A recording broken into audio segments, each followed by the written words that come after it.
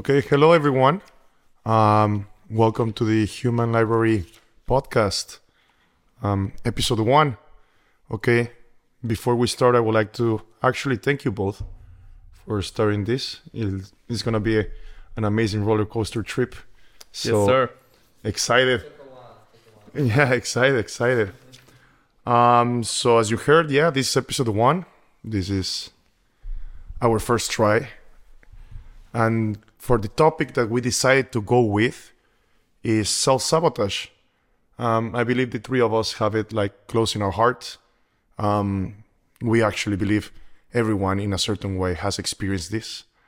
So we decided to go with it, especially because of the podcast that we are actually doing right now.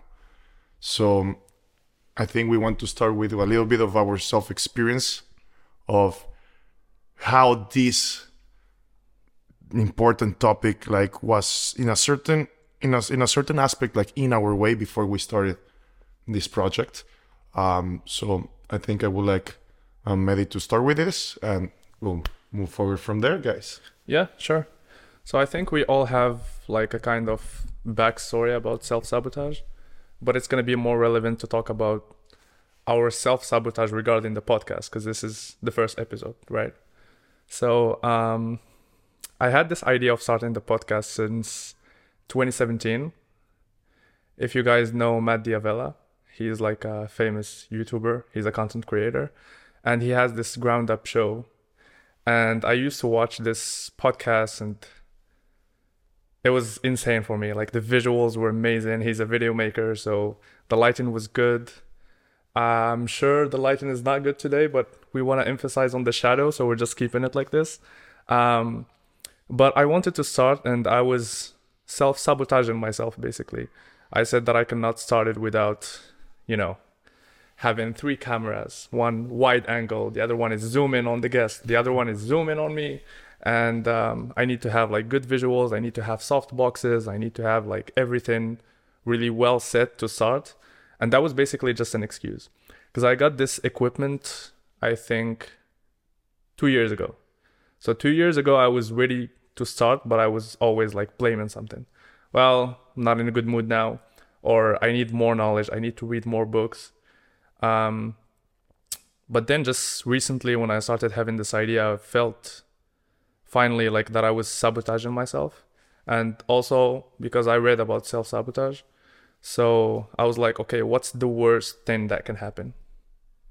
Like literally nothing. I can start a project. If it fails, it's fine. But it's something that I want to do. So then I thought I was also questioning, should I do it in Arabic? Because that's my native language. And I was self-sabotaging myself when it comes to English. I was like, okay, I'm not going to be delivering well because it's not my native language. So I discussed this with Aslan in the beginning. And I asked him, okay, would you be down to do the podcast? Because we normally just have cafe conversations about the same topics that we're having in the podcast. So he was down in the beginning. And then I believe that he started self-sabotaging himself. So he said, dude, I'm not feeling it. Like, I don't know. Maybe he's going to expand on that afterwards. Yeah. But this happened, and then I reached out to you. And I was like, dude, like I enjoy having conversations with you. Would you be down? You said yeah. And then he showed up again, and he said that he was basically making excuses, which again, he's going to expand on that. And then we agreed to start the podcast. So that's also a good backstory for the listeners to know about this podcast and how we started having this idea. Because basically we just enjoy having conversations with ourselves, and that's something we would like to share with the audience as well. So gonna leave it to you. It's like a very kind of an interesting convoluted story, like the way that this thing started. But I mean, I like it. It's like also for the first episode, it's really, I think, like kind of cool that actually it intersects a lot with self-sabotage, because like in my case it was I don't know. I think with self-sabotage, I was not, obviously, I just realized it today, actually, because we were thinking, okay, like, how do we start this so that people can easily relate to this? And I was thinking, like, Oh, but I actually have a story as well, because I was self-sabotaging myself as well, because I was thinking like initially I was actually like, okay, let's do it. I'm in. I like the idea. But then I was also I got kind of hesitant, and the thing about self-sabotage is, like, I think everyone's familiar with this, is like the thoughts that feed self-sabotage are like, they can be anything. It could be like completely unrelated things to the actual problem that you're having, right? This self-sabotaging behavior. So you never really know the root of it. It's more like, I was thinking like, okay, like, will it be worth it, or will it be good? Like, how are we gonna do it? Like the logistics of it. Like, you start thinking about, and I guess it was similar for you, right? Like, you start thinking about all these little details instead of just like doing it. It's kind of like, I don't like my haircut today, I'm not gonna do it. yeah. Like, it's like very I think it's rooted in like some kind of this, well, depends on the people, but like more or less I think everyone has this, like, this perfectionist attitude, or fear of like uncertainty. You're just like, because when you open yourself up to like a project like this, or really any project, there's always like uncertainty. And if you're dealing with another person or anything, then there comes this moment where you're like I cannot control this, like everything here, or like it could go either way. And then those thoughts come in that you start like justifying to yourself why you shouldn't do it, which I think kind of is like how self-sabotage functions basically. And we're gonna go back to this. Afterwards. But we want to also hear Adriano's backstory about self-sabotage. For sure. I just wanted to add a little bit on that as well. Also, I think we're always waiting for the right time, but there is no right time. There is no right time. Exactly. In my case, I think it was a little bit different, because when actually Mehdi reached out, like I said, like, let me think about it, because I was like, man, you already have like 2 jobs. You're doing like a bunch of like other things, like, I don't know, exercise, go to the gym, read, meditate, like trying to pile your life together on your free time. Like, I have a girlfriend, for you understand what that means sometimes, but like, so good example. Yeah, but that was the same thing. I was just like making excuses. I'm just like, hey, it's because this will saturate your time. This is going to be like so energy draining. This is going to be like too much for you, man.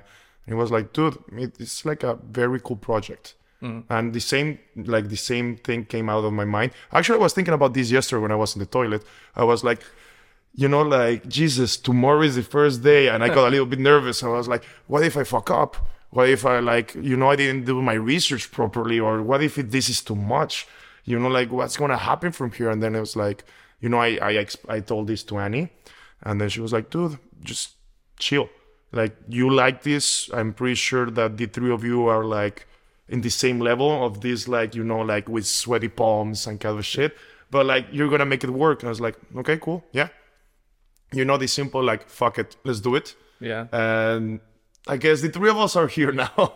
So this is cool. I think also self-sabotage was a perfect topic to start with, because during the whole week I was doing research about self-sabotage, and I was self-sabotaging myself about the podcast as well.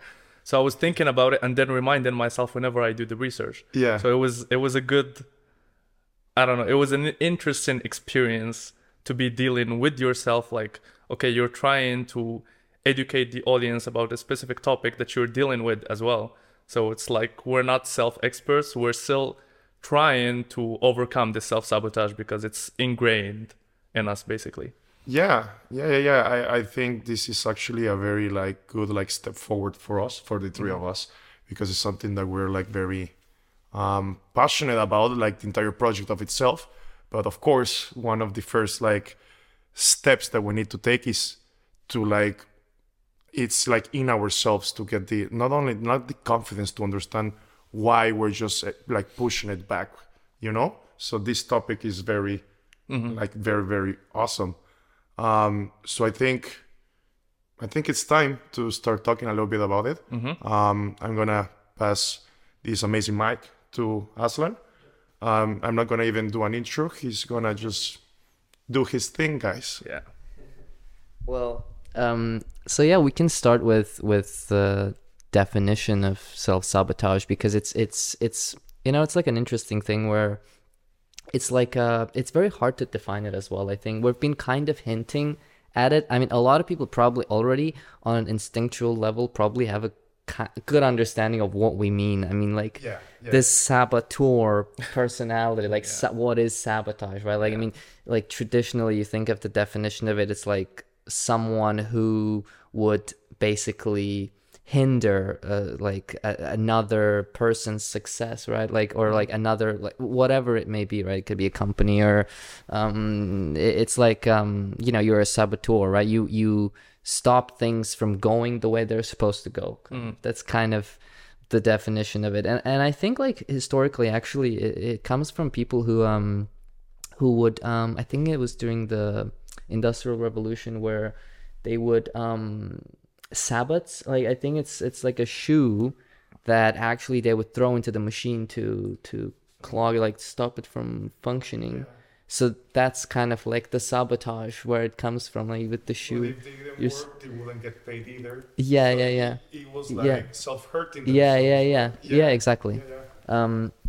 So like this, and then obviously, like the self-sabotage is like you doing it to yourself, obviously. So it's basically like, thinking of it like the basic way is like any kind of behavior that would hinder your success or prevent you from reaching your goals, whatever they may be.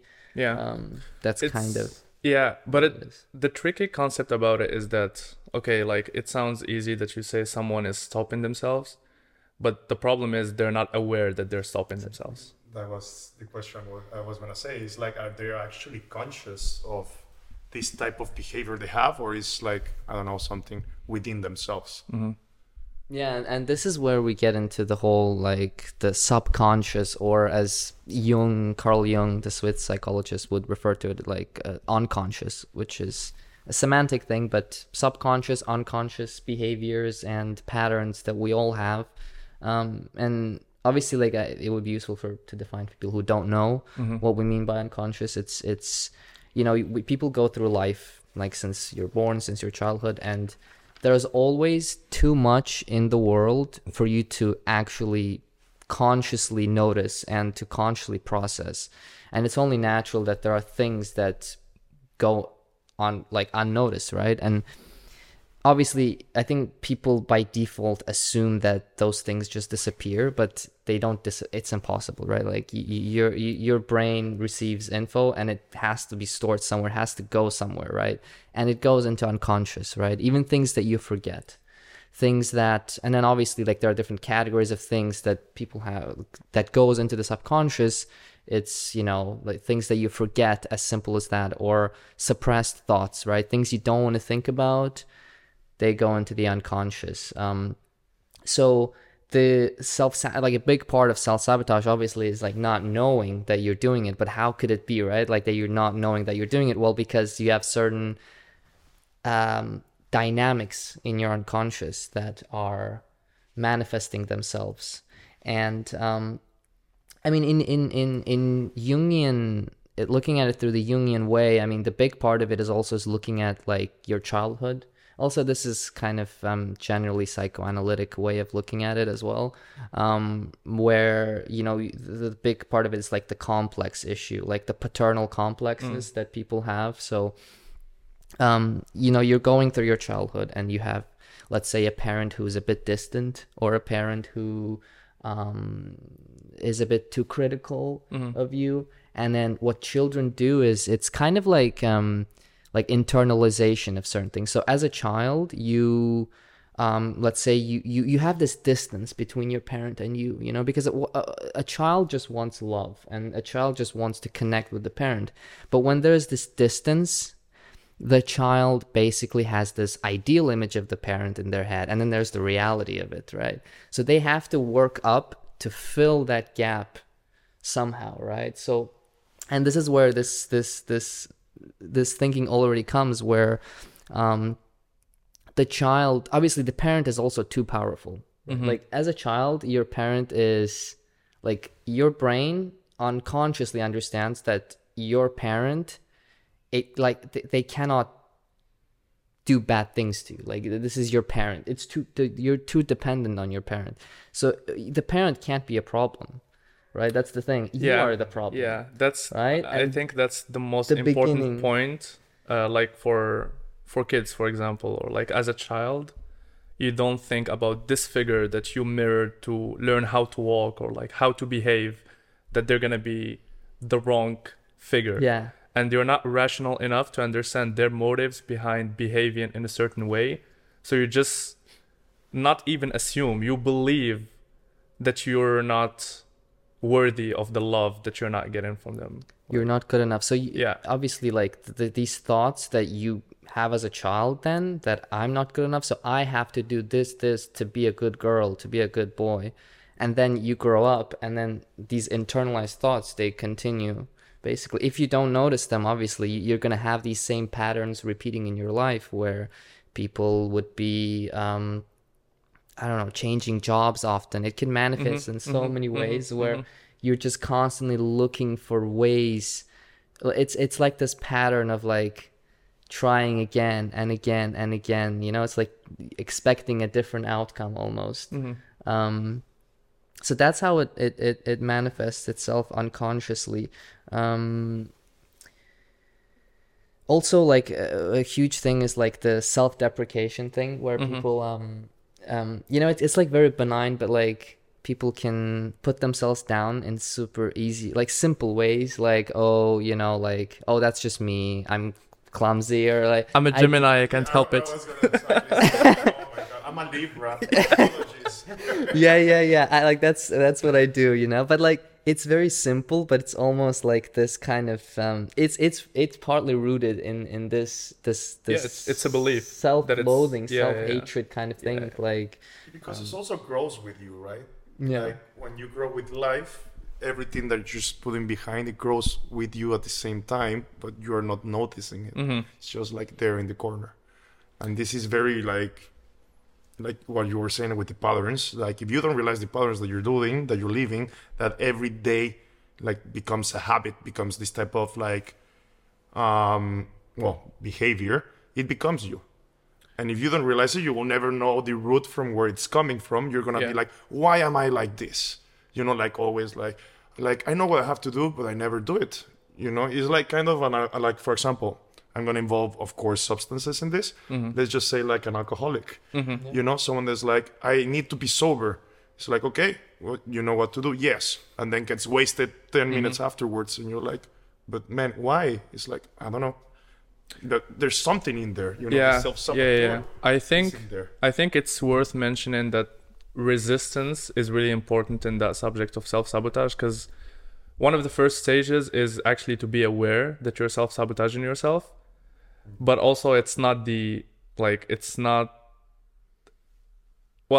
easiest stage, but what comes afterwards is super difficult as well, because it's like you're giving up a part of you, which is super difficult. You become resistant to letting go. Like sometimes you might discover that this person like betrayed you, or like, I don't know, did something bad to you, but you're so resistant to letting go that you go through this negotiation phase of like, okay, maybe it was me, maybe it was not. Even though like you're super rational about stuff, but just the fact that you should let go, or you have to give up on something, it's super difficult for all of us, because we have a lot of rooted or ingrained traits in us. Yeah, and a huge part of this also is with drinking. You said, I thought about like there's this thing called like discharging behavior, where if you have this dynamic happening, self-loathing dynamic, you're basically like, all of this is constantly happening in your daily life, like the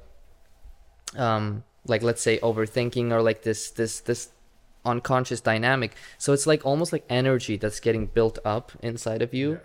Right, of self-hatred, self-loathing, like all these doubts, and then different people manifest it differently. The discharge behavior. So I know people with like, you know, some people who do, and it could be like simple thing that you mess up, you fuck up. Like it could be like, you get like a driving ticket or something, right? Like, and then you come home and like beat yourself, like slap yourself, like fuck, like what is wrong with me, like it's like, and also it's like for people who have culturally as well, like for women, for example, there are, let's say, unrealistic expectations for women in society, right? Like, let's say to live up to a certain standard.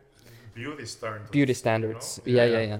And they can be internalized as well, where it becomes self-loathing, like I'm not like living up to the standard. Yeah. And a lot of them can have certain discharge behaviors, and the common one is like promiscuous, like being over promiscuous.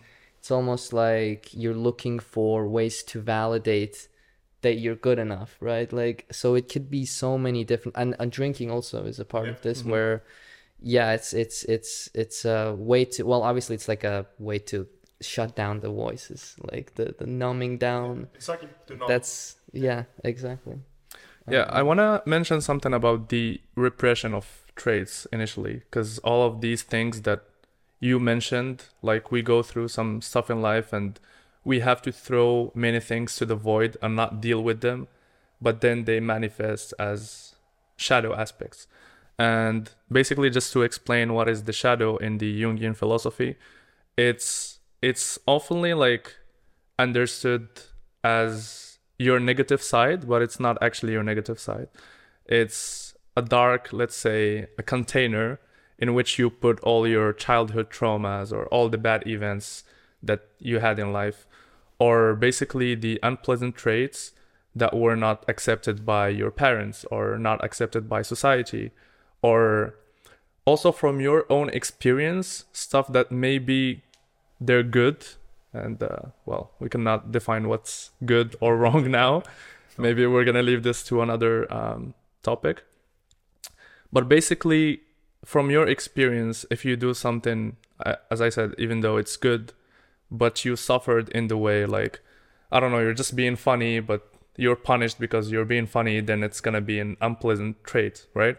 And most of these traits, they, or let me just quote Carl Jung here. He says, it frequently happens that unconscious motives overrule our conscious decisions, especially in matters of vital importance. So you can see someone as really calm person, super reserved, and you're like, oh shit, this guy is unshakable. But then in a certain critical moment in which like you see him a bit stressed or something, he can react in a bad way, be a bit aggressive. And some people can just like, oh, we never know that this guy is like this. But no, actually he was repressing a lot of unpleasant traits, and then it manifests themselves in these decisions.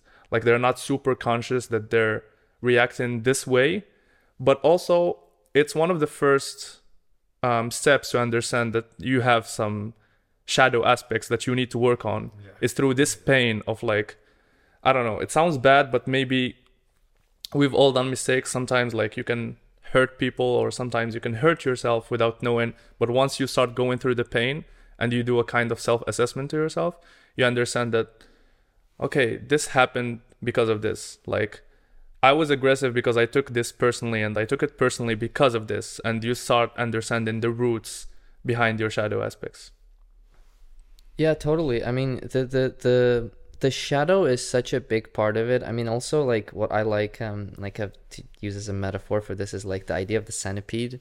It's very cool because it's like we're touching on so many different topics and so many different things. It's almost like the centipede with multiple legs, like many legs, that goes into different parts of your being in general, right? Like your whole body and your mind. And I think the big part of it also is like the idea with this inner voice in your head that's almost like your ego, which is your conscious self, like yourself. Your ego has to be strong enough to be able to combat this, essentially, right? Like the inner voice in your head is overpowering you. So there's a really good fairy tale that I found like during my research. I stumbled upon it's the Grimm's tale. It's like fairy tale, and it's like it's about a princess who, well, I'll just summarize it really shortly, but it's a princess that's going to be wed to meet another king, like a neighboring king, and well, she's sent there by herself with the maid, and the maid is supposed to serve the princess, right? And then the first thing that princess says, go fetch me some water. And then the maid says, no, you can go do it yourself. Go fetch your own water. Right? And so you have this pattern now. During their trip, this maid is slowly taking over the princess. And by the time they get to the king, they actually switch places in the story. So the maid is presents herself as the princess, and the princess is the maid. So it's a really good example of this, because the maid in this case is the inner voice in your head. It's just personified, basically. It's personified as, well, in this case it's a maid, but it could be really anything that in your life it could be different things with different people. Could it be that it's a maid because literally this voice is supposed to serve you as a person? Use the mic, Adriano, please. Sorry. No, what I mean is, do you think it was personified as a maid because the whole purpose of the mind that is a tool for us is to make the mind serve us and not the other way around? When you become like a slave of you embody the slaveness of your own thoughts, that's when this is you realize that every action that you make is not even something that you want to or is beneficial for you. So it steps a little bit more of a self-saboteur, because it becomes literally it's not only actions to self-sabotage you, it's literally to destroy you. You know what I mean? I don't know, just thinking about the story that you heard made me think about this. So maybe that's why it was personified as a maid. Yeah, no, I mean the for sure. I mean these inner images in Jungian psychology, a lot of the that's what I really like about it is a lot of the things are put into image, personified. Yeah. That's why you can also go into archetypal imagery where this voice can be a witch, a witch archetype, and oftentimes, I mean, when let's say you would dream, in your dream about this witch that's tormenting you or something. Mm-hmm. Right, it's the same metaphor manifesting itself, and the idea is obviously to empower yourself to the point where you can actually fight this inner voice, right? And obviously in the tale it doesn't end there. So obviously eventually the whole thing is this princess trying to overpower the maid, and it has to end, in a victorious way. Take back what it was hers. Yeah, exactly. And also the inner voice is one thing is that I know about, it obviously there are so many different even personalities inside of us, right? It could be, but they also have they have to serve us in a way, right? They have to we have to give the direction. A good metaphor also is a king that's on the throne, and a king who doesn't have and the root of it is the not having defined your values or not having set goals for yourself, right? Who am I? What am I trying to do? If you don't have these things, you're very, very likely to be overpowered by these voices, because if you're unsure of what you want to do, or you're unsure of why you're doing a certain thing, then of course these voices, it's imagine if a king that's a weak king, right, in the courtroom, you have all these people who are supposed to advise the king, but then their voices start being overpowering the king and start taking over. And if you replace them with lust or greed or pride, all these energies, they start, instead of serving you, they start overpowering you, controlling you basically. So this is also a huge part of it. That's a good example about the king, because we often talk about self-mastery, even though it's super hard to reach, but it's exactly the same thing. Self-mastery is being able to be aware of all your emotions, disruptive and constructive emotions, and be actually able to use them for your own benefit. The idea is not to, again, throw them to the void, your negative emotions. It's to be aware that they're there, and sometimes they happen. And if they happen to be, then you just need to be able to control yourself and act on them in a good way. That's how you reach self-mastery. He who masters himself masters the world. There's Good a stuff. saying. Yeah. Bars. Facts, Adriano, facts. Yeah. No, good but line. I just wanted to add a little bit on that because it is absolutely true. As you said before, when we were talking about like positive and negative, these are like very difficult things to define, and definitely talking about that in another podcast. Yeah. But I mean, like, emotions are emotions. There's no negative emotion. There's no positive emotion. It depends how you use them and act upon them. So once you understand that this, let's just categorize it as a negative emotion, you can use it in a good way because it can help you build something amazing. It can help you get over something that has been an impediment all your life. So we don't have to go like, white and black all the time, especially when it comes to our subconscious, when it comes to our behavior, when it comes to our way of seeing, visualizing the way the path is supposed to be like built up in our feet. It's like when you said self-mastery is the same way. And I think in the part of the shadow is a beautiful thing that Carl Jung is actually saying, is that we all have this. We all count with these little big things, however you want to see it, but they don't have to be there all the time. And you don't have to just like, oppress them in a certain way. Or it's because there's this part of my personality which I don't like, but it's your personality. Yeah. Whether you like it or not. Repressing them won't solve the problem. And at some point, they will just revolt again to your conscious mind. And if you have this internal battle of your conscious mind and your shadow aspects, if you're not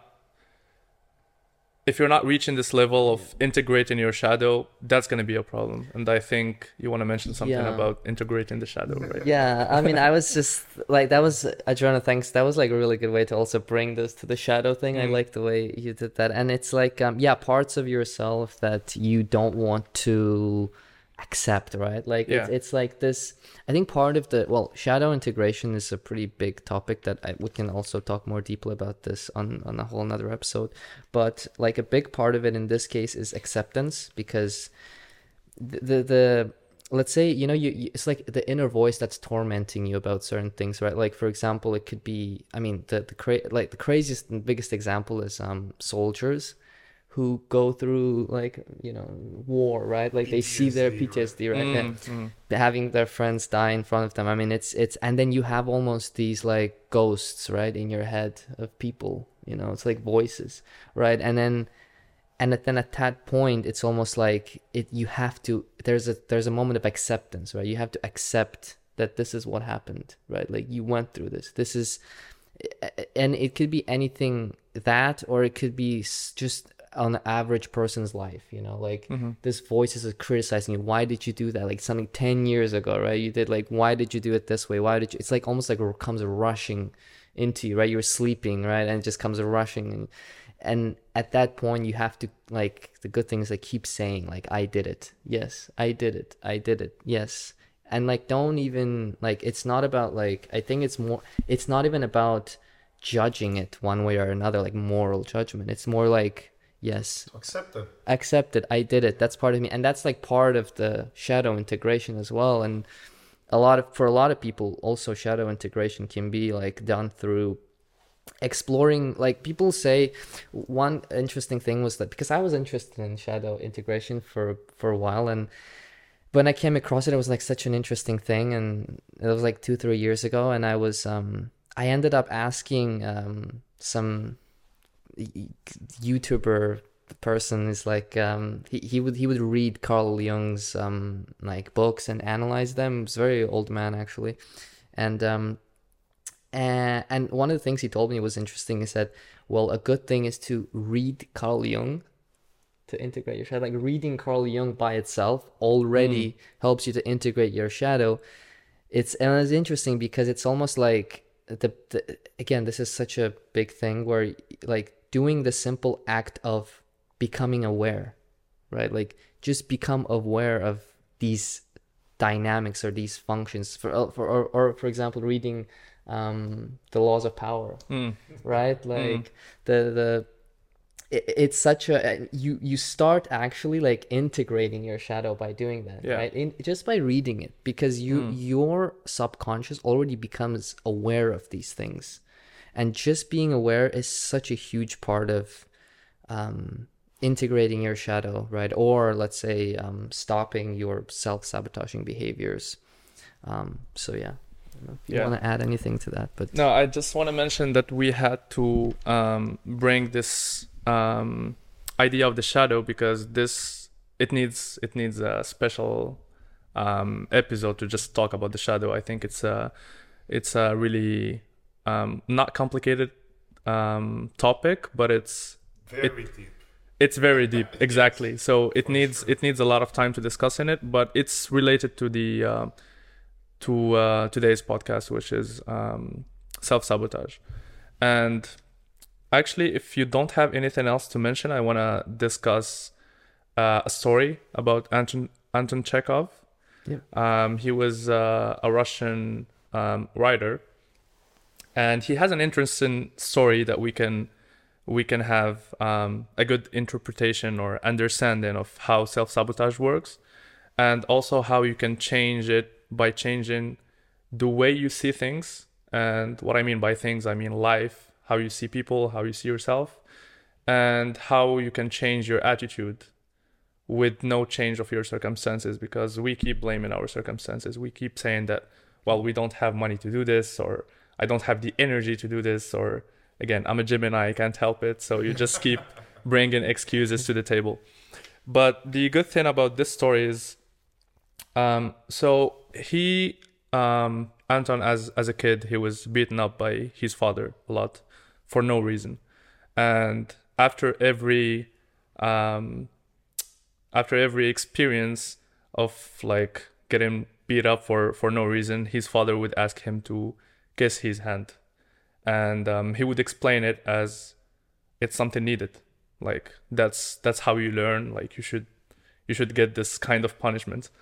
And his father also used to send him to his grocery shop. His father used to drink a lot, so he would go like to bars and stuff.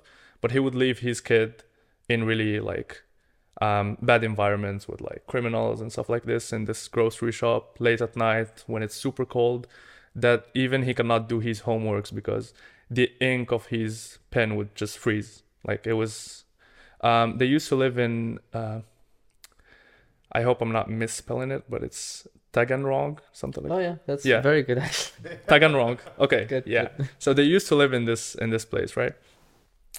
And it's a place in Russia. If you don't yeah, know. if anyone it's doesn't Russia. know. Yeah, by the way.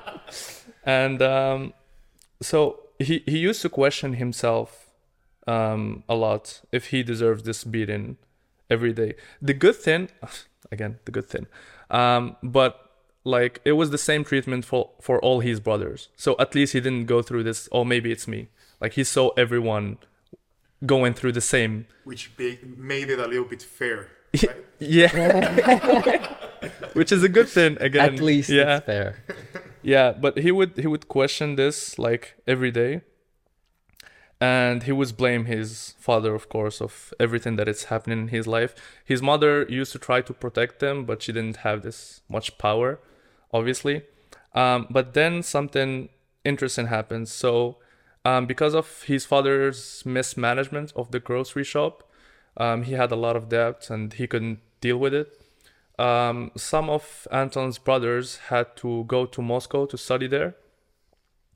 So without any notice to Anton's mother, the father just left to live with their kids. And then his mother had to manage everything with the debt and stuff like this. So she was actually counting on someone who was trying to help them. But then no, he was just manipulating her to get all their, like the house and everything they had.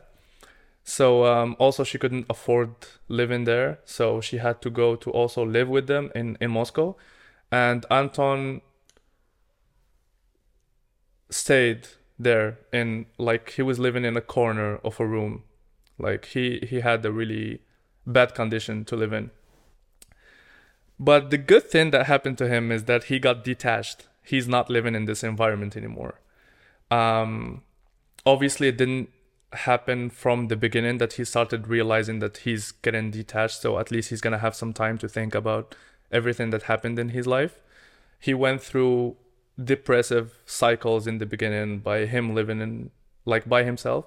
And what I mean by cycles, that's probably few days, because also the important thing for him was to survive. And when you're in this survival mode, you cannot provide for yourself and you have to hustle hard. You cannot think about the luxurious things of like my feelings or like my emotions. You just need to feed yourself, basically. So he started working super hard. He used to teach, I believe, and he lived in these difficult conditions. But when he started working hard also, and that's worth mentioning because we said that many things are ingrained in us, he used to, his father used to tell him that he's lazy the whole time. And when he started working hard, even though he's working hard, he started doubting himself, like maybe I'm lazy and I should work more. So it was like a belief that it's ingrained in him. So then something happened, like he started reading a lot of stories, and he had this, well, Maslow would call it the peak experience, but in which you just have this realization. We cannot say out of nowhere, but it happens one day. Like one day you just wake up and you feel like doing something.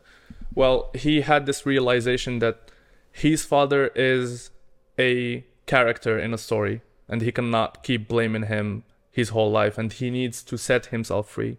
So he also did some research about the whole story of the Chekhovs, and he discovers that they were, well, not the typical idea of slave, but they were slaves in the Russian community. They have like different types of slavery, basically.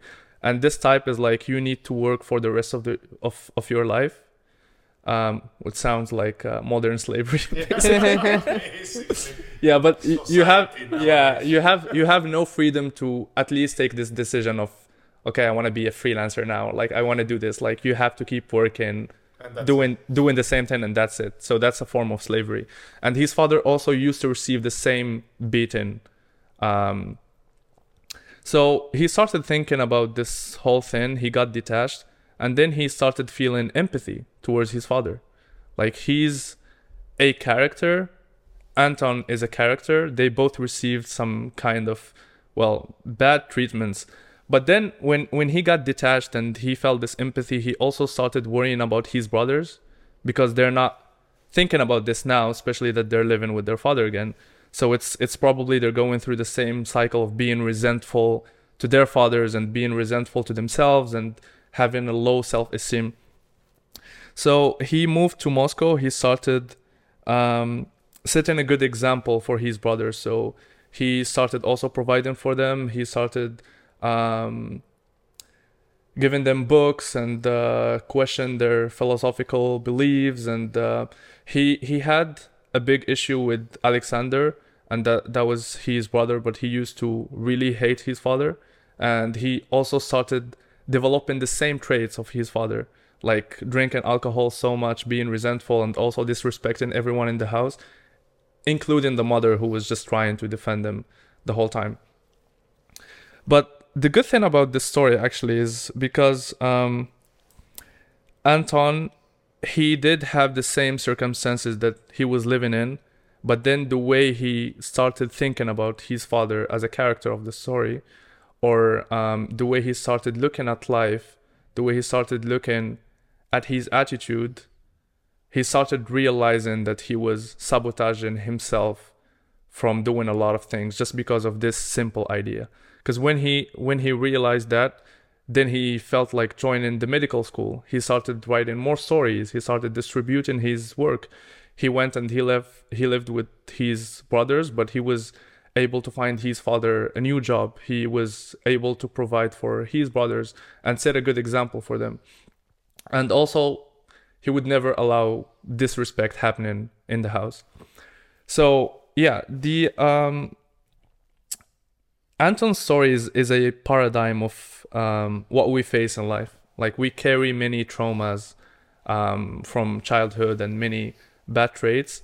But this is just an example to say that you can have the same circumstances that you're blaming the whole time, but the way you change your lens of seeing life or seeing people or seeing yourself and changing your attitude can help you overcome your inner self-sabotage. I don't know if you want to comment on this story. Well, I have a few things I was noting down when I was speaking, because I was thinking like, well, that's a really nice story. And also the, nice story.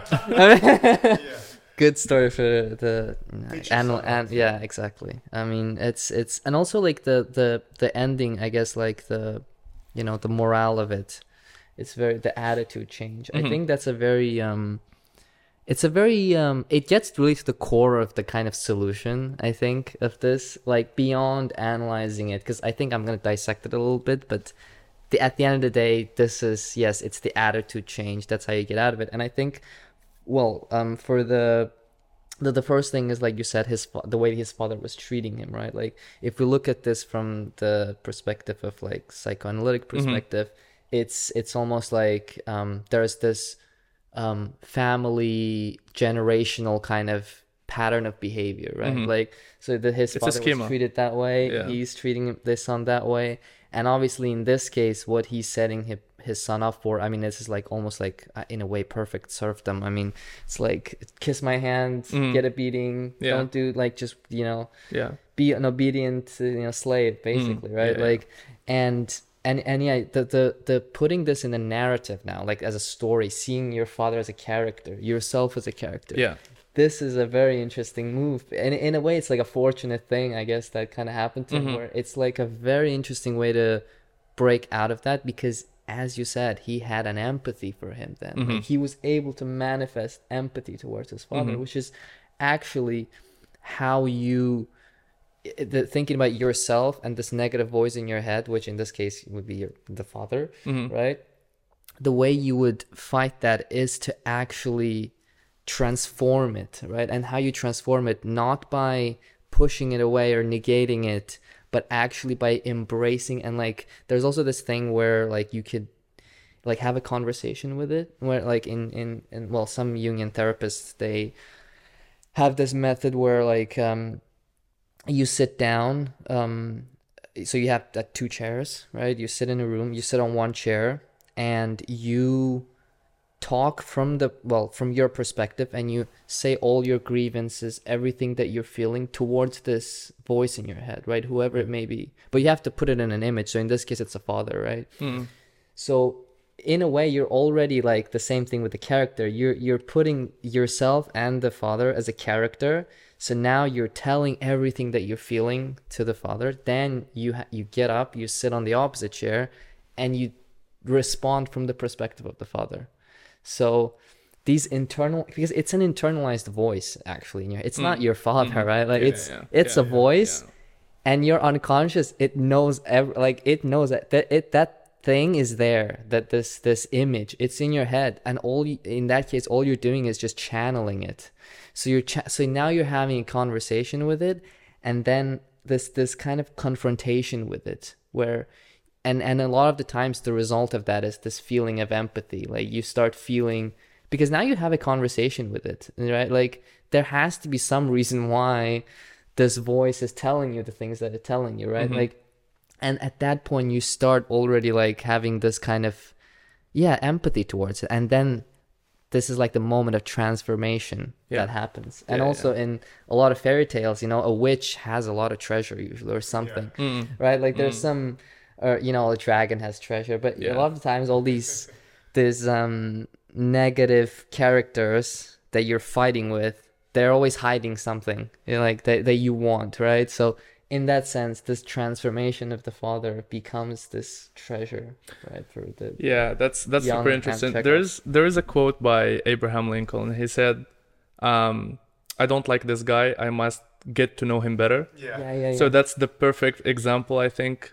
Sometimes you see some figures in your life, and it's not that they're bad or they're evil, but you just didn't have enough time to actually think about their motives behind doing stuff, or like their full story, because you just judge how you feel about certain things, but you don't put yourself like, I don't know, the Stoic approach would be like the overview, which is like looking at the whole context and see what's actually happening there.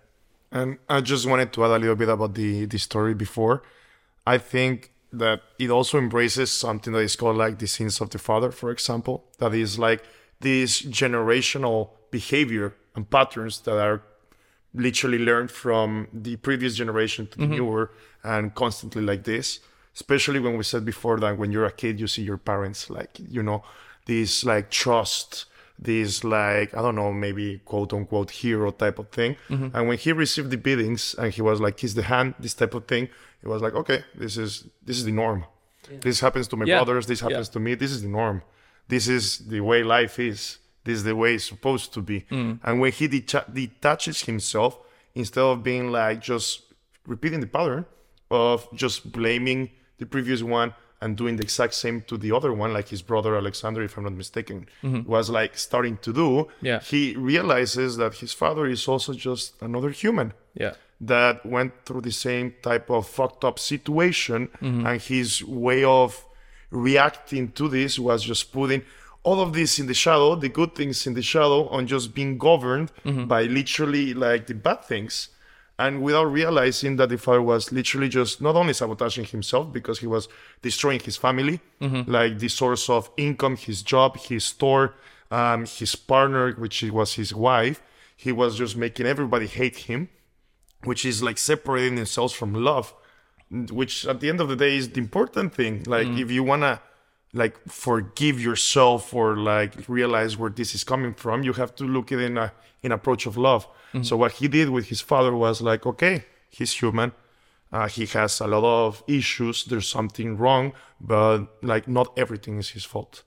And I'm not going to blame him from my side. I'm going to just give what he deserves love. I don't know, like that made them a sense of like growing as a person, you know, as an individual, as just like not only pointing fingers who to blame, to just be able to like overcome the situation.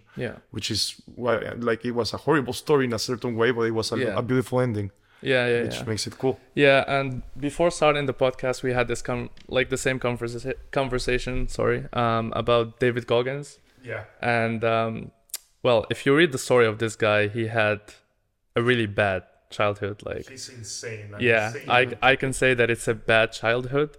But well, just to keep it brief, one of the ways also to set himself free is having a conversation with his father when he overcame all the issues that he had, and feeling this kind of empathy or trying to understand the other person is always a good step to solve problems. Because if you just keep, you know, like the easiest way to do stuff is just labeling people.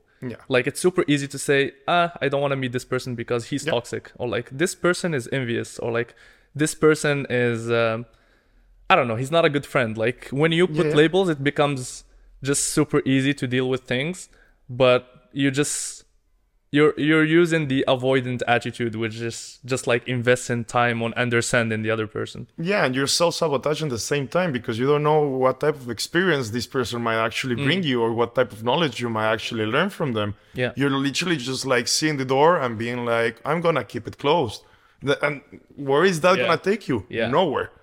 Because you're not opening a new way. You're just like you know, like sitting in the corner. This would lead us to actually talk about the most common types of attitudes that can lead you to self-sabotaging yourself. And I just want to mention that this is from the 8th chapter in The Laws of Human Nature by Robert Greene.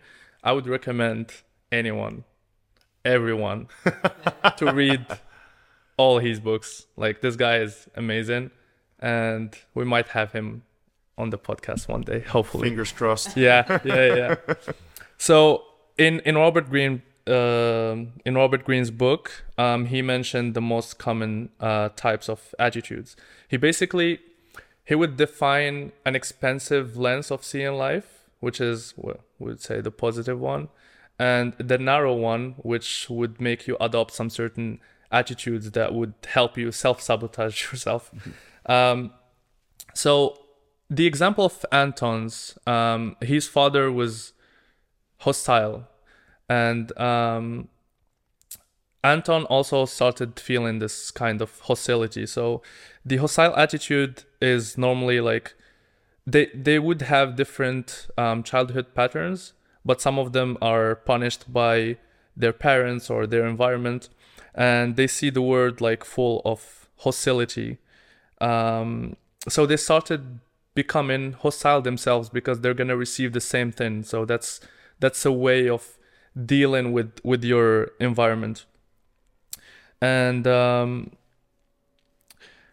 I would say Robert Greene said actually one of the ways to overcome this hostile attitude is just trying to switch your lens, and instead of assuming stuff, for example, okay, I have this belief that everyone is hostile towards me.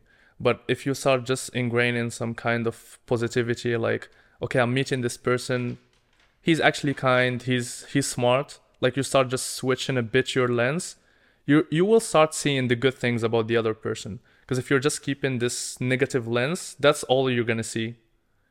Yeah. Which is it shapes your attitude, and it shapes the way you see life, basically.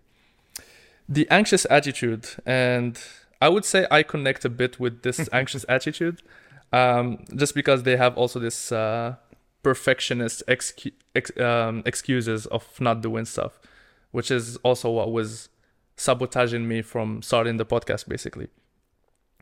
But this kind of attitude, they like people with the same attitude, they anticipate all kinds of obstacles and difficulties, and they expect criticism and betrayal, and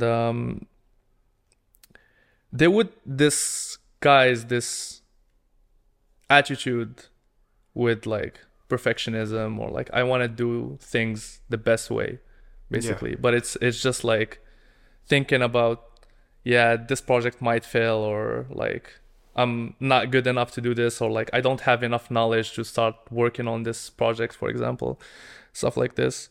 But actually, I think my personal cure to this is just asking this question: what's the worst that can happen?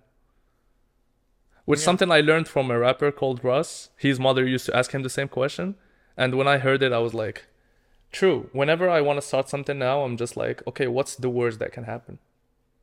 And about the podcast, the worst that can happen is me just getting knowledge. Like, let's say this is not getting distributed. We don't have audience.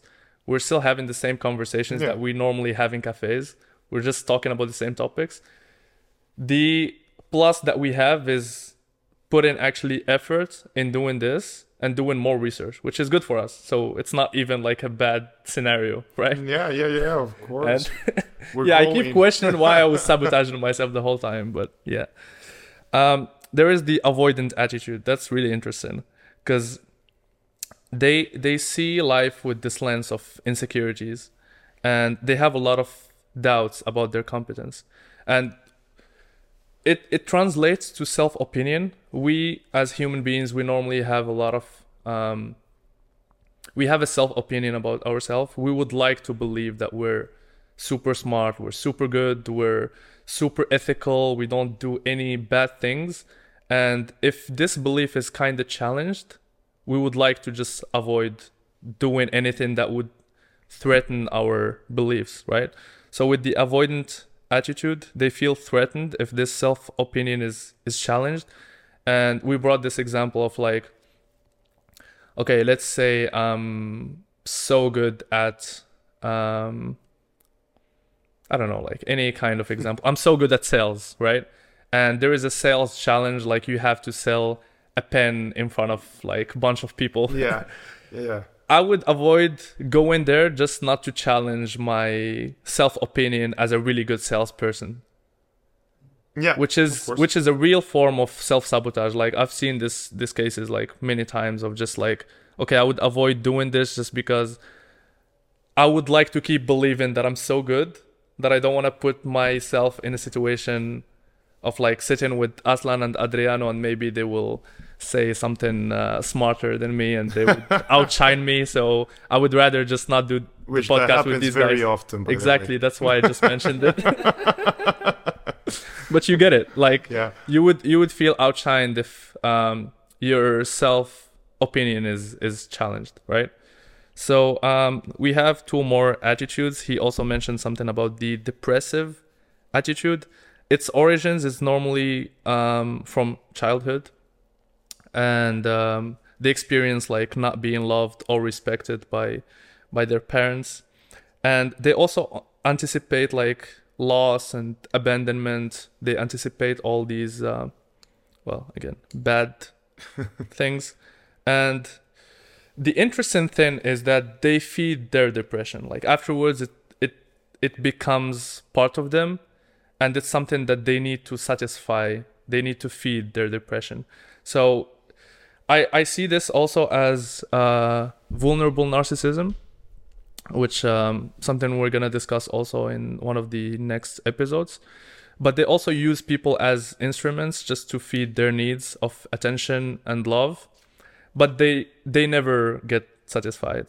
Like they would just bring you into this dramatic world. And honestly, like Robert Greene is so explicit about this. He's just like, avoid these people. Yeah, like, just, like, don't try run away. don't try to cure them, because he knows that these people are attractive in the sense of we as humans will thrive collectively, and we would like to help people so we can feel good about ourselves. Yeah. It's always a selfish motive. Yeah. So when you see someone who's depressed, you're like, okay, I'm gonna be this guy who's gonna save this person, you know?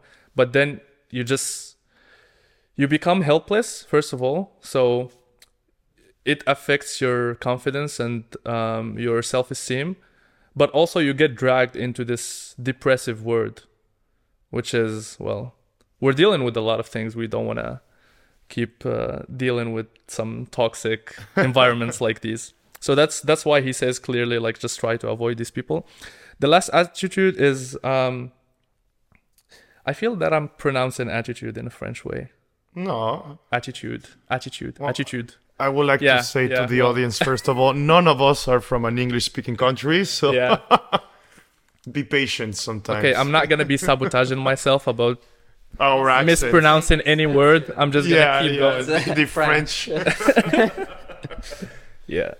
Well, for this specific attitude, they also didn't have, well, that's a real issue, like parental love. That's It's the root of many bad traits, let's say. But people with resentful attitude, they also look for attention, they look for recognition, and also they're kind of like, you would be really concerned being with these people, because they also develop some psychological strategies to disguise their resentment. So they can smile in your face, they can be super kind to you, but they're super resentful. Like they would be scanning your nonverbal cues the whole time. They would be questioning if you're doing, like, anything would threaten their insecurities. They would be thinking about you the whole time, like just scanning you, just seeing everything that you might say as a kind of insult, for example. Do you have any comment? Yeah. I saw you Yeah. taking notes. Yeah, for sure. Now I was also just writing all of them down. It's very interesting. I mean, I think big part of this also, I mean, the different, all of these attitudes is also that we're so multidimensional as people. It's almost like, well, sometimes, you know, talking about the expansive and the narrow Yeah. view, like I think the narrow view, I mean, it's like, I think it's kind of default natural way to go about things, like this narrow view where you just focus on one thing, like one dimension, because like people are so like multidimensional. We have all of these different attitudes and personalities inside of us in a way where all of them have their own needs and their own like interests in a way, right? Like, for example, the one with the depressive attitude, where you're kind of, yeah, it kind of, well, becomes in a way where you start trapping yourself and like feeding this negativity into your own life as a person with the depressive attitude, where like I'm actually worried if the camera is still recording. Can you check, since you were sending up?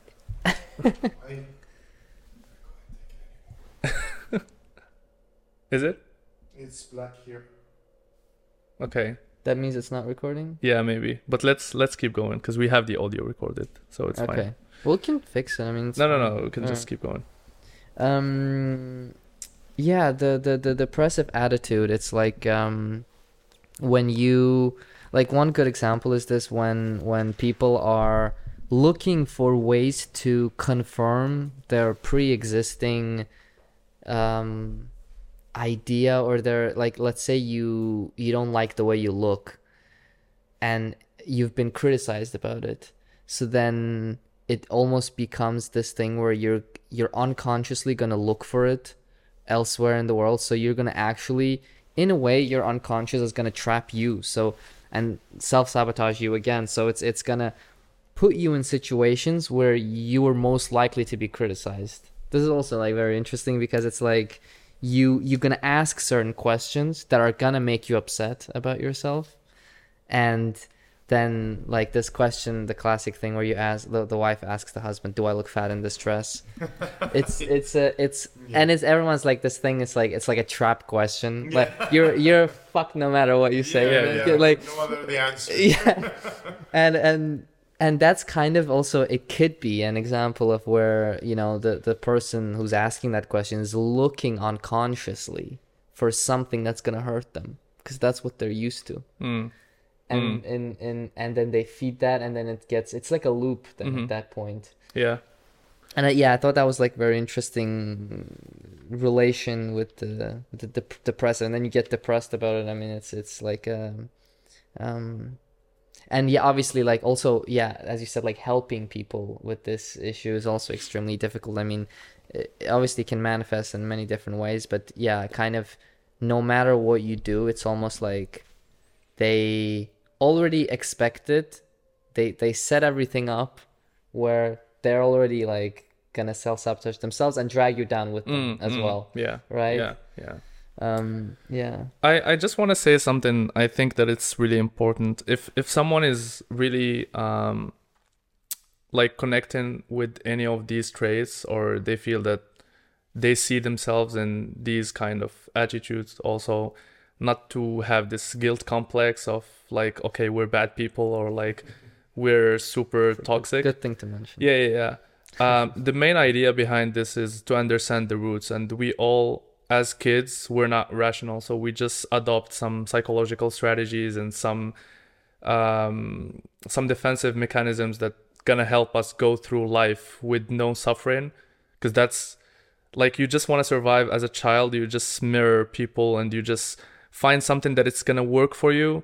Like, I know many people that like use just they would be always like funny and smiley, but they're hiding a lot of suffering behind them because they feel that it's the only coping mechanism they can use, which is, again, not a bad thing, but also it's good to be aware that your inner child cannot be judged by the mechanisms you developed during life. But also, as an adult or someone who want to improve themselves, it's also good to understand that you have a choice now, since you're aware of this, and you can basically overcome self-sabotage or overcome these traits through, again, changing the lens by which you see life and changing your attitude, and stop blaming circumstances. Yeah. And like, huge part of this also is like, I think that's good that you mentioned that, because I was also like, I mean, we touched upon this a little bit, the empathy part, but I think like also, you know, we talked about empathy like towards this negative voice, but it could also be, you know, like, the main thing is empathy towards yourself as well, because like this part of about the shadow as well, let's say, where, you know, you have blaming yourself for these things that you've done, right, or things that happen to you. You're like overly critical of yourself. I think the like really core way of approaching this is also empathy towards yourself. And I think it's good to mention that as well, because obviously, like, by, if you think about it, like, okay, this is wrong with me, yeah, so many things it can get you down. So, like, I think the important thing to know is that, like, you have to approach yourself with empathy in this case, because you're only human. And this is also, I mean, I think everyone suffers from these issues. I mean, it's like such a common thing, one way or another. If you are a human being who is growing up in a culture, whatever it may be, you're gonna have these issues one way or another. And a big part of it is also, it's a part of your journey of individuation or reaching your fullest potential, whatever it may be. I mean, if you're not, like, if you're already at your peak, there's no striving towards anything. There's no journey, right? At that point, life is kind of meaningless, right? Yeah. I mean, it's like, this is a good way to approach it, with empathy, and this is your journey. And in Jungian psychology also, we can, I mean, go much deeper into this in other episodes, but shadow integration is actually in Jungian psychology, it's the first step towards individuation. That's the easiest, because it's like the thing that's kind of on the surface. Like, you don't have to dig that deep to understand that, okay, yeah, like, there are things about me that I repress, or negative things that I don't like to think about that I do. But, like, the way to do it is to first become aware of them, and then to accept them. And to do that, you need to have empathy towards yourself. That's the kind of the key for that. And shadow integration is the first step towards this. But, and different people, intellectuals or psychologists or people who write about these things, they have different namings, right, for these things. Like, you're reaching your true potential, or your, like, your peak. Like in Jungian, it's like the individuation, the Ubermensch. Yeah. And individuation is basically like integrating all these parts of yourself that are unknown. And the second one after the shadow is I'm going kind of off topic, but it's fine. You have 1 minute for going this. with this, maybe somewhere interesting. The feminine and masculine aspects of yourself, because for men it's something like a masculine aspect, a feminine part of you that's probably repressed, probably something that you need to integrate in. And after the shadow, that's something that you work on. I mean, in normal life, this kind of happens naturally, where you encounter situations which require you to integrate this. Otherwise, it's like a blockage, and you can't move on. Like, you can't spiritually develop as a person.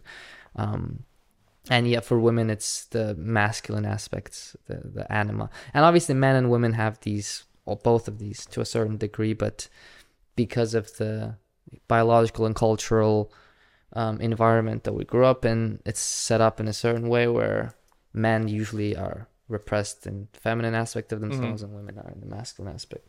So yeah, I think that's like a really good way to also maybe talk about some of the ways we can tackle, some of the practical ways we can tackle the self-sabotage behaviors that we're doing, and how we can fight them.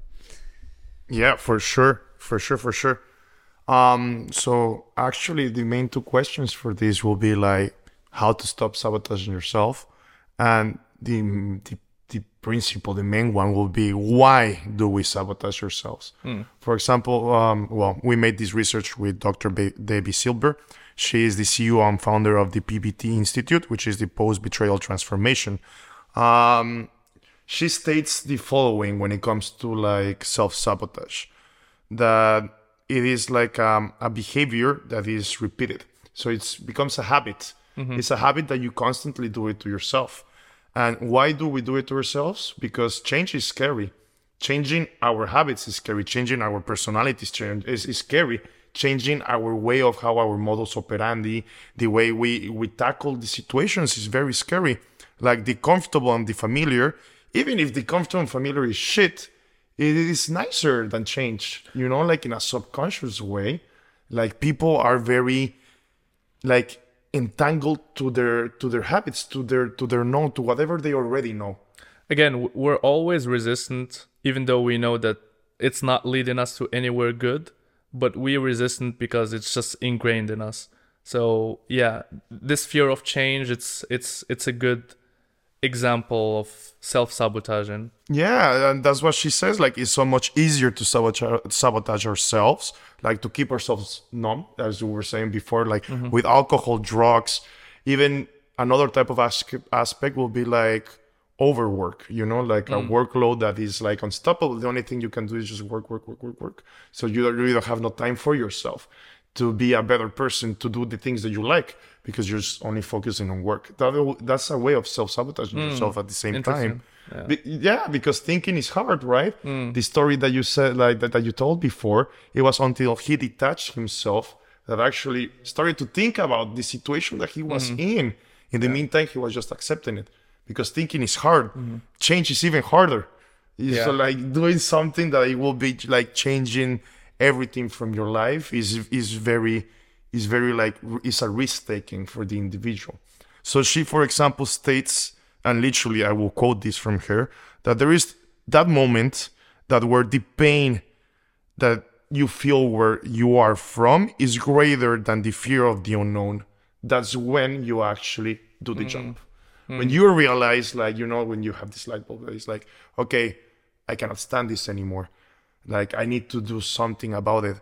And just to say something about this, there's always, like, for example, this situation where it isn't that good, but it isn't that bad either. This is like the worst possible outcome for any human being, because it's not that good to actually do something about it, but it's not that bad to actually try to change it. So like, you're just stuck there. This is very common in a relationship. It becomes a comfort zone. Yeah. It becomes your comfort. Yeah. And this is horrible, because then you're just stuck there and you don't realize it, and you're just like repeating the same patterns in your head, in your life, in your daily habits, and nothing will change. But at the same time, you're miserable. So until that actually like makes that click in your mind, and then you have these ideas of like getting out of your comfort zone, that's when life begins. And she talks about like being fueled by your own ideas.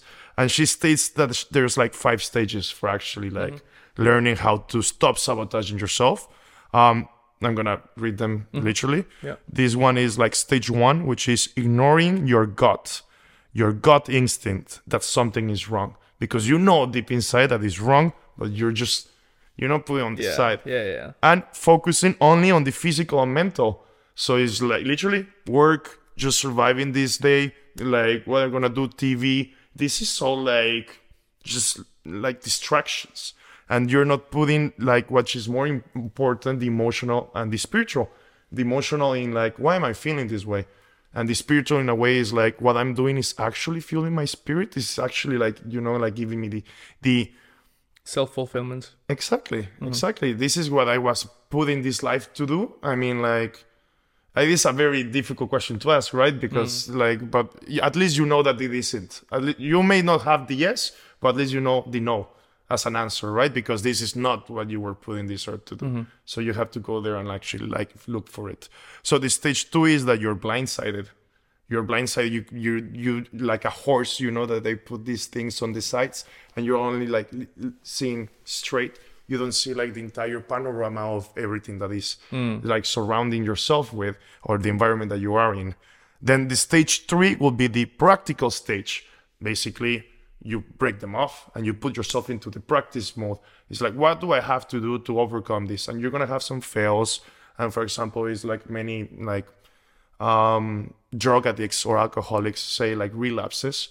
This is that stage when you're like actually fighting, grasping like, the wall and like going up, and then maybe you fall, but you keep like practicing until you actually reach the stage 4, which is like adjusting to your new normal. When you know that, okay, this is it. This is what I want to do. This is how I want it. How am I going to like keep it? Like, how am I going to keep myself in here? Now you have to adjust certain things. Like, for example, I don't know, changing booze for coffee.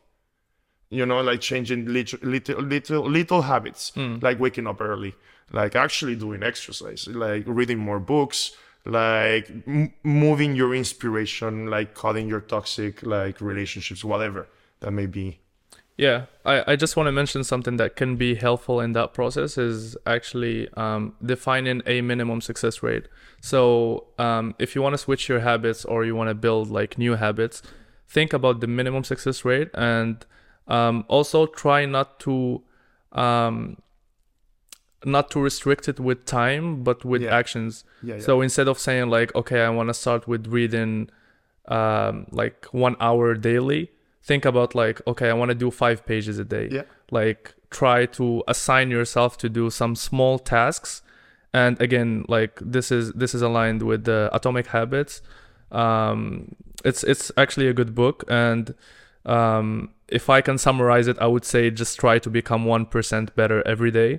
And that's the goal. So instead of overwhelming yourself with this the person you want to become, just maybe start with some small tasks that you can do on a daily basis, and eventually they're gonna help you like reach this habit goal that you have. Instead of reading every day five pages, because you're gonna get super used to it, you're gonna enjoy reading afterwards, so you're not gonna feel it until you get in this flow state and read actually for 3 hours without feeling that it's overwhelming, or like it's something I need to do, and if I don't do it, then I'm guilty and I beat myself up because I'm not doing it. Actually, thank you for like bringing that up, because like in that book, like the stack, like habit stacking, like the same thing that you're talking, because like before we're creatures of habit. You know, like, and even unconscious, we're creatures of habit. So once you realize this and you're like, okay, this is my habit, how can I change it? Then he calls something about like stack habit. For example, if you like drinking coffee in the morning, well, why don't you drink your coffee and you read those 5 pages of the book? Because you're gonna like put together this amazing good thing. That's classical conditioning. Right? Exactly. So that's just like following up the topic of maybe giving you some hints or notes, like to where actually you can start. I hope it's helpful, because after like going back into the stages, because stage 5 is the rebirth. And when she means about the rebirth, that's the rebirth. Like a phoenix, right? Monster reborn. Yeah, exactly. That's when you actually have changed, because you have actually like swapped the old and put the new, and you just have to keep feeding it, because of course it's not like I have done it, that's it. No, life is not that easy, guys. You have to work every day on everything that you want to do, and it's still like working in succeeding yourself. Don't forget that even all habits have a tendency to coming back. So you just have to like keep working on them. And when it comes to like sabotaging yourself, like after everything we just talked and a lot of more information that we didn't even like grasp or had the opportunity to grasp, don't forget that at the end of the day, it's still a behavior, still something enrooted in yourself. It's like deep inside of yourself. Like you have to realize this before you want to change it. And that's like in everything in life. You can just expect like changes to come from nowhere without actually like sweating, crying, working from it. You know what I mean? Like if you want it, go and get it. But of course, it's not as easy as said as it is done.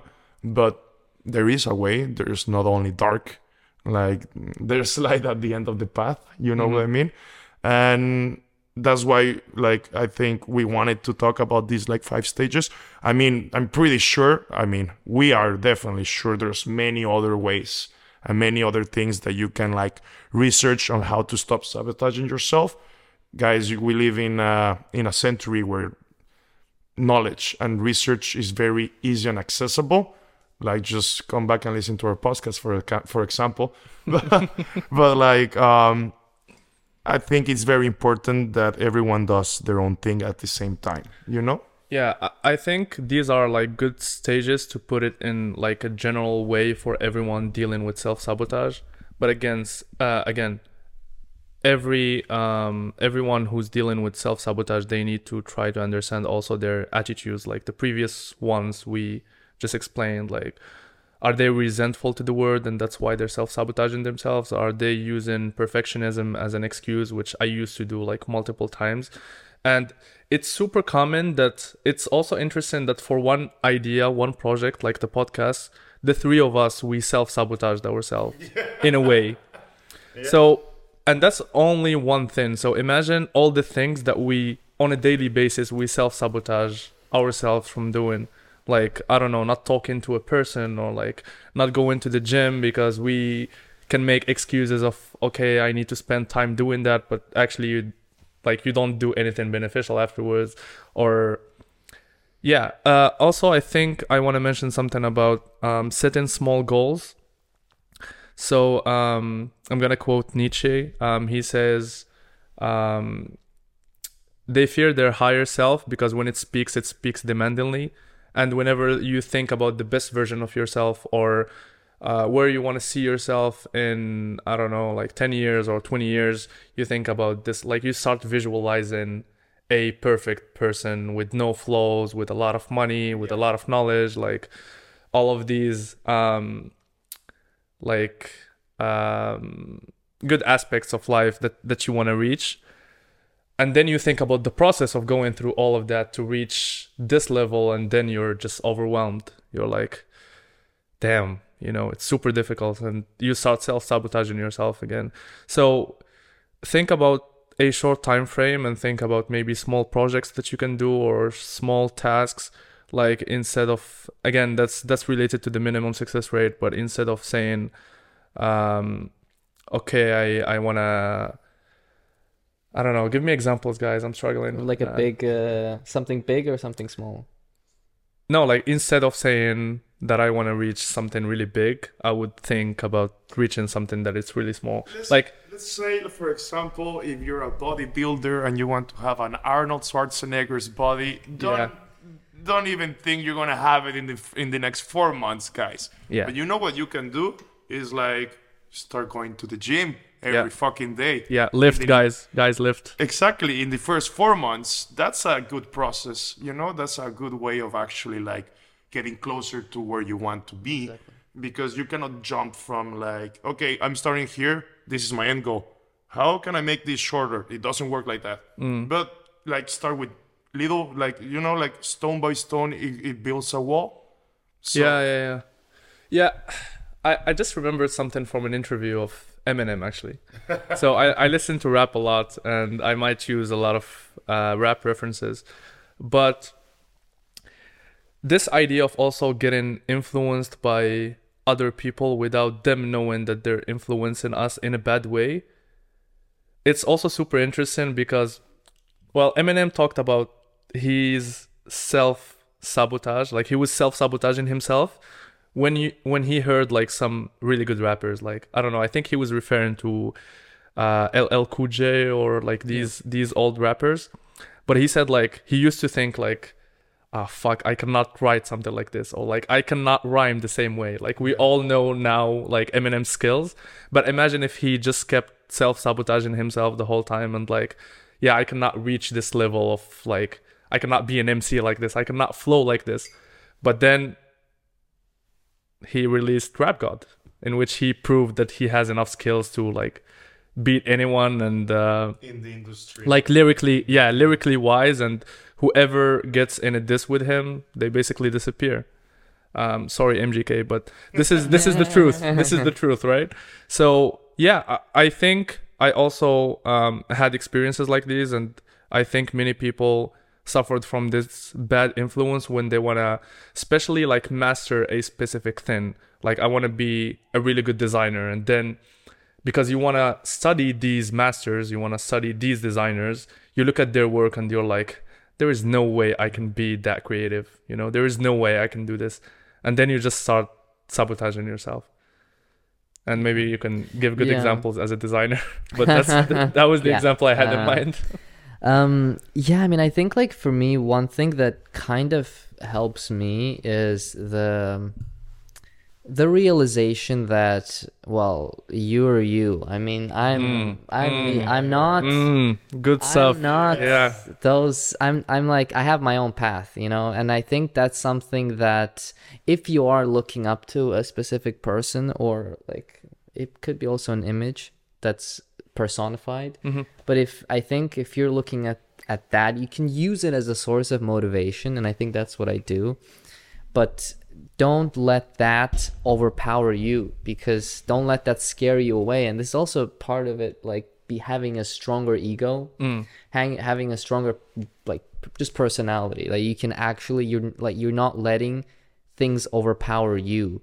So in that case, for me, what helps is like, understanding that I have my own path, and then you can set those goals that like, how do I actually like get there, right? Like, how do I advance, right? And then you can say, okay, like I want to achieve this thing, right? And then you can break it down further. I mean, you can really break it down however much you want, really. You can go as small, we're talking about like atomic habits, right? Like tiny things that you can do.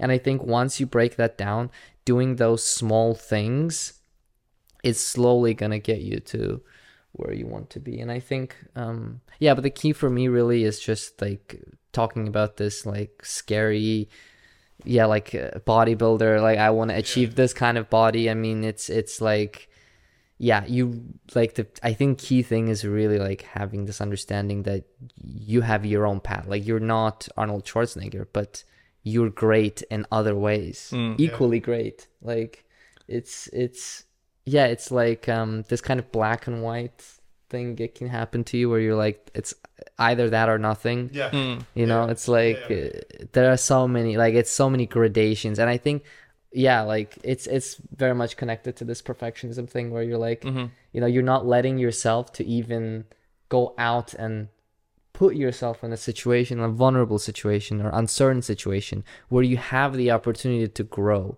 Right? Like unless you actually go out and do it, like go to the gym, you're not gonna know even your potential. You know what I mean? Like, so I think that's I think that's a really good way to end it. Noah, you want to add something more, or not really, Adriano? Yeah. No. I agree with you. I think it's a good way to end it. I would like to say something to the audience. I hope you enjoyed it. Don't forget the name, the Human Library. We're gonna get with you with much content and much topics, and also eventually we're gonna find a way of incorporating your side on questions into our project. So be a little bit patient. Don't forget, this is episode number 1. Again, thank you, both of you guys. Thank you. Appreciate it. Thank you, guys. Appreciate it. And that's it. That's a wrap. Have a good one. Good stuff. Yay. Done. Woo! Yeah. I'm sorry, I needed to stand up to pee. I couldn't take it anymore. Don't worry, it's fine. I think that's fine.